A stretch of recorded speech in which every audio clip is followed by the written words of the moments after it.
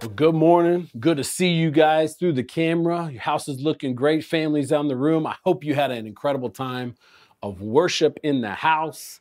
Um, Hopefully just a few more weeks before we get together. Just want to say thank you to all the owners of Pearl Street Church for your faithfulness, your generosity, man, your overwhelming just support through this entire experience. Our church is great, man. I just love our church. I love you.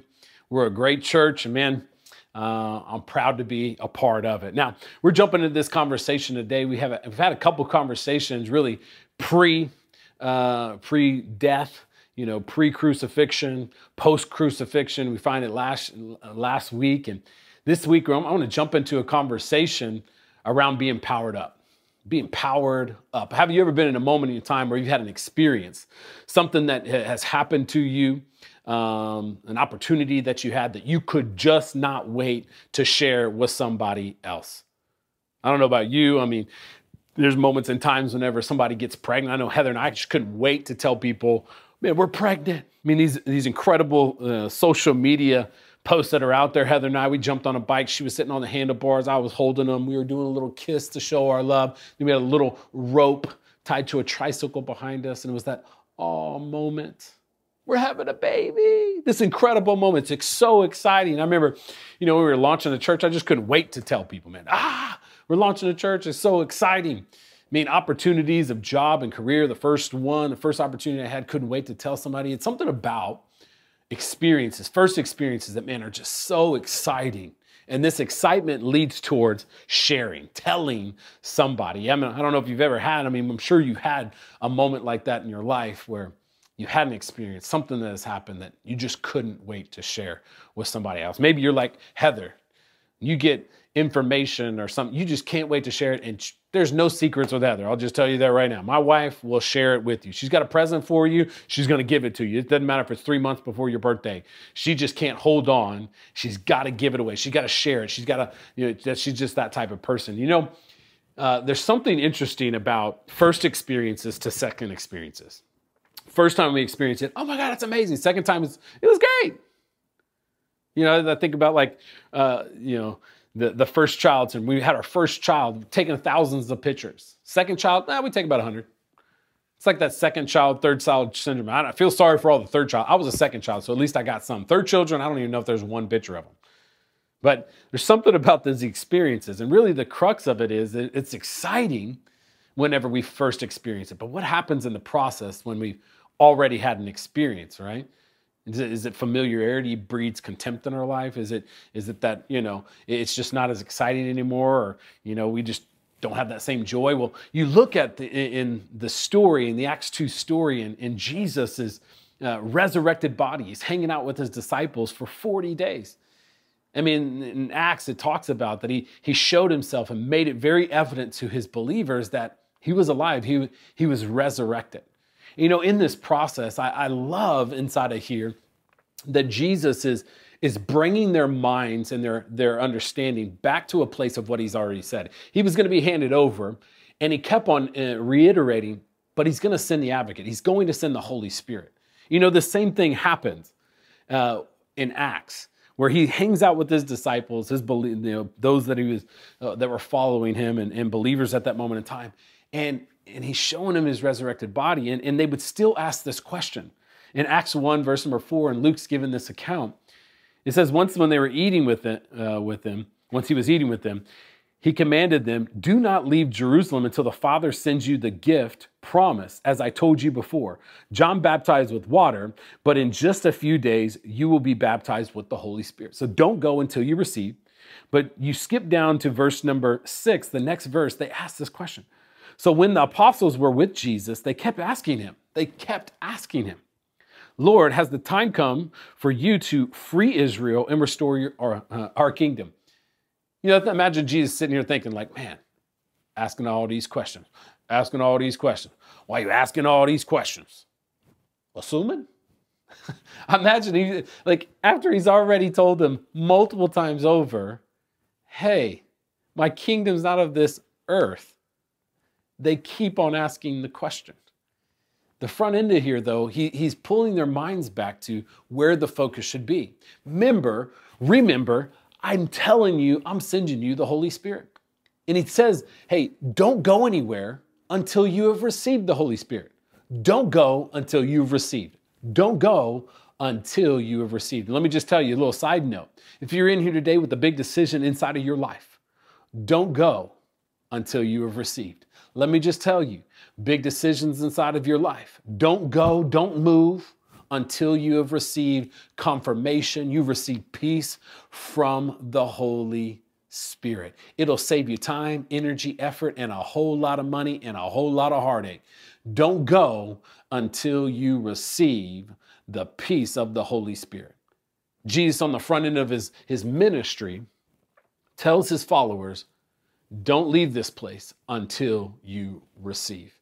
He would go on to say in Acts chapter 7 and 8, and it's one of my most favorite scriptures in all of the Bible. I love this because it just speaks to the power that we have and what Jesus was wanting to leave us. In Acts chapter 1, verse number 7, he says, he replied, the Father alone has the authority to set those dates and times, and they are not for you to know, but you will receive power. Come on. We will receive power when the Holy Spirit comes upon us. You will be my witnesses, telling people about me everywhere in Jerusalem, throughout Judea and Samaria, and to the ends of the earth. The front end of this conversation, Jesus is making it clear.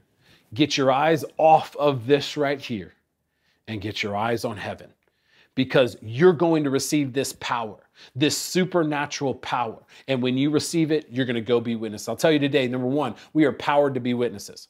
We are powered to be witnesses. That is what the Holy Spirit has given to us, that we have this power and this joy. And man, we can rise up and go be witnesses. And you find inside of this story that as these disciples and these followers of Jesus, as they are in Jerusalem, they're in the upper room, they are waiting, and man, they're in excitement. They're trusting the messenger. He said we're not to leave until we receive the Holy Spirit. We don't know what this is going to look like, but we are waiting for this moment. And I don't know about you, got to really trust the messenger. If they're saying, don't do something until I let you know, or until you receive this, or until you get you get the confirmation, don't do it. You got to really wait, especially if it's of importance. And the believers would wait in the upper room, pray for a long period of time. And then all of a sudden, the Holy Spirit falls upon them. Like a cloud of fire comes in and rests on every person, filled up with the Holy Spirit. And the beautiful thing inside of here is, what do? They step outside of this house. They're in Jerusalem. There's multiple different people from different regions inside of, or different areas of the region, all the way down to Egypt. And they're all there. And you have these individuals that are full of the Holy Spirit, excited. Have you ever been there inside of your life, that first experience that you had where, man, you received something, you felt the presence of Jesus. You felt something supernatural that defied your reasoning. And man, all of a sudden you had this power and you just felt this weight come off your shoulder. You felt this excitement rise up inside of you. This is where the believers are at this moment in time. And they go outside and they begin to speak. And the crazy thing is, when they begin to speak, they're not speaking in their known language. They're speaking in all the languages of all the people that are represented in Jerusalem at that right time. Multiple different dialects, multiple different languages. And what are they doing? They're all speaking of the goodness of God. They're speaking of Jesus Christ as Lord and Savior and Messiah. They're speaking of his resurrection. They're speaking of his plan for salvation. And all of these people are looking like, what in the world is going on? These people are either good on some good stuff, or man, they must be drunk. One of them shouted out, man, oh, these people are drunk. And Peter just steps up immediately. He's like, no, how can they be drunk? It's 9 o'clock in the morning. They can't be drunk. Obviously, the Holy Spirit has fallen upon him. And Peter would begin to express and begin to talk about the Old Testament accounts of, man, the Holy One would not rot in the grave, and speak of Jesus Christ as being the resurrected Lord and Savior and Messiah. He would speak of who Jesus Christ was and what he had done. And these people, Peter would speak of the Holy Spirit that was promised that would come, and these people being full of the Holy Spirit. And you begin to get, this incredible account, and all these people begin to look and believe exactly what Peter is saying. And they'd even come to this moment in time where they say, you know what? Well, what must we do? How do we receive this? What must we do? And Peter would go on to speak in Acts chapter 2, verse number 38. It says, Peter replied, each of you must repent of your sins and turn to God and be baptized in the name of Jesus Christ for the forgiveness of your sins. Then you will receive the gift of the Holy Spirit. This promise is to you, to your children, and to those far away, all who have been called by the Lord our God. They go from this moment in time where they're thinking, man, they're drunk, towards, wow, how could this be? This obviously has got to be something supernatural. What must we do? It's repentance. Repentance and forgiveness of sin in Jesus Christ to receive the Holy Spirit. John the Baptist would speak of this. Matthew chapter 3, he would speak that I baptize you with water, but there's one that's going to baptize you with the Holy Spirit. And man, his winnowing fork is ready to clear the floor and clear out the chaos inside of our lives. John the Baptist would talk about that Jesus would baptize with the Holy Spirit. When we receive him, we give our lives over to him. We have the forgiveness of our sins, and we're baptized by the Holy Spirit. You know what this baptism is? Man, we're powered to go and be witnesses, exactly what these people do. But when we're baptized with the Holy Spirit, man, we're powered to be transformed. We are powered to be transformed. The Holy Spirit powers us and transforms us. Just like John the Baptist said, he baptizes us with the Holy Spirit, and our heart goes from dark to light. We go from self-centered, selfish, to a loving person towards the world. Individuals that have been transformed. We are powered to be transformed into a heart of love. Probably one of the greatest things that can happen to any individual is to go from, love of self to love of people. Man, the Bible talks about that they would know us by our love. It's this transformation that happens on the inside of our lives. Paul would talk about this in Galatians chapter 4, verse number 5. He says, but we who live by the Spirit eagerly wait to receive by faith the righteousness God has promised us. For when we place our faith in Christ Jesus, there is no benefit in being circumcised or being uncircumcised. What is important is by faith, or is faith expressing itself in love. When we put ourselves in Christ, this baptism that happens in transformation inside of our hearts. And man, what is important here, is he's saying, is this faith is expressed in love. We see, this transformation happen, that we are transformed from the inside out. We go from death to life, and this transformation happens from eyes on self to eyes towards the world. There's no greater love than to give up your life for another. This transformation that we're willing to give up for somebody else. Today, maybe you're in a place where, man, the transformation that you've had is not complete. Maybe you have not fully been transformed. You feel secure in your salvation. You've given your life towards Christ. But man, you haven't had the transformation to get your eyes off of self and be transformed in love.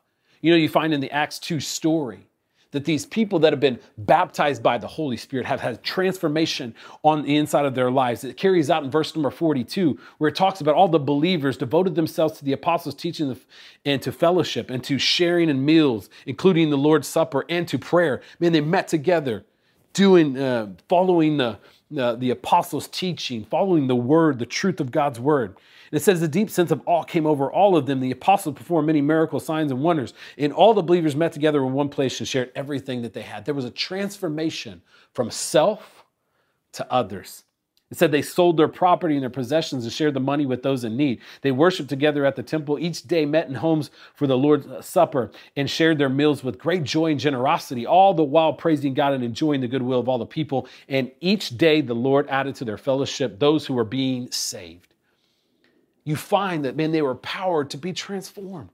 They had this incredible inward transformation where they enjoyed being around other people. They enjoyed the fellowship of other believers. They enjoyed giving, being generous to those that were in need, those that were a part of their community, those that were in need around them. This only comes from a transformation on the inside of somebody's heart. That, man, when they've been powered by the Holy Spirit to come in, man, go and be witnesses, powered to be transformed. That, man, it's not about me, it's about the world. that they would move from a place of self towards others. You know, the Holy Spirit also, man, we are powered to live free. Let me just tell you today, whatever you are walking in, whatever you are struggling with, you are empowered by the Holy Spirit to live free. In Galatians 5, moving down from where we just read, Paul would go on to say in verse number 13, he says, So I say, let the Holy Spirit guide your lives. Then you won't be doing what your sinful nature craves. The sinful nature wants to do evil, which is just the opposite of what the Spirit wants. And the Spirit gives us desires that are the opposite of what the sinful nature desires. These two forces are constantly fighting each other, so you are not free to carry out your good intentions. Every person has the thumbprint of God upon their life. Every person, God has breathed life into their lungs. Every person is created in the image of God. You know, it's walking apart from God that now we conform to the ways of this world, conform to the ideas of the ruler of this world, the enemy, the devil. And I'll tell you, when we have the power of the Holy Spirit, I love about our Heavenly Father that He doesn't just leave us to our own selfish, sinful desires, but He says, I'm giving you the advocate, the Holy Spirit, to power you to live free from sin.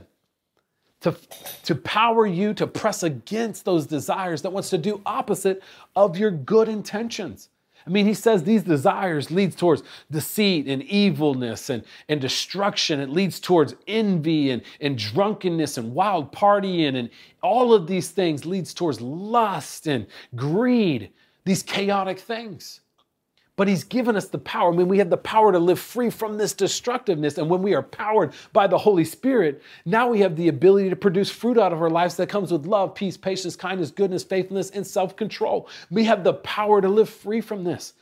And I pray that across the board in our church community, that today as we see the Acts 2 church be empowered by the Holy Spirit, that is the promise of what Jesus said He would do, understand that it is the good gift of our Heavenly Father to give us the Holy Spirit, to not leave us void of the power necessary to face the vices of this world. We are powered up here today to press against those things, that we don't get entangled in sin that wants to drag us into a chaotic life. We have the power of the Holy Spirit here today to overcome that. As we know what the Bible says, man, we can resist the devil and he shall flee from us. So if you are here today, let me just encourage you, if you are entangled in sin, if, man, your heart has not been transformed, if you are here today, and you are not a witness, you can't speak of the goodness of God. Maybe it's time to say, God, I want you to come into my life. Man, I want you to move in my heart. Maybe you need to do what Peter says, man, I just repent of my sins. I want to be forgiven by Jesus Christ. Maybe you need to be baptized here today. Yes, in water, but man, you need to be baptized in the Holy Spirit that you can be powered up to face all of these things. And today you can walk away from sin.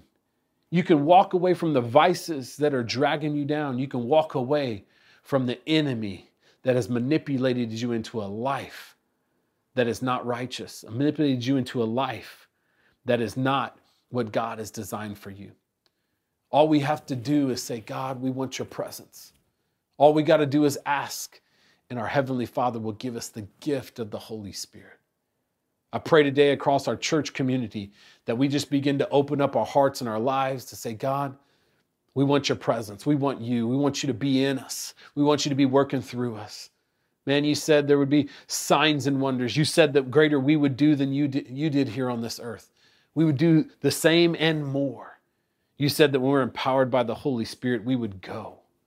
Man, we can see as the Acts believers, when they had the Holy Spirit, there was generosity. There was joy being around other people. There was love being expressed. Pray throughout our church community here today that, man, we want this presence, that as we are powered up, man, we are transformed. Love is on the inside of us. We are free of sin. Man, we are witnesses. Come on, let's worship as we allow the presence of God to come into our lives. It was so good to have you tuned in right here today for this message. I pray that you are encouraged and you are strengthened inside of your faith. Man, you are confident here today in accomplishing what God has laid out for you to do as a believer, whatever sphere of influence that you are in. I pray that you are ready to get it done. Now, our kids' experience is coming up next. Make sure you jump online, get your kids around. They'll be encouraged to get ready for their week. Outside of that, keep on making a difference in the world in which God has destined you to lead in. Have a great week.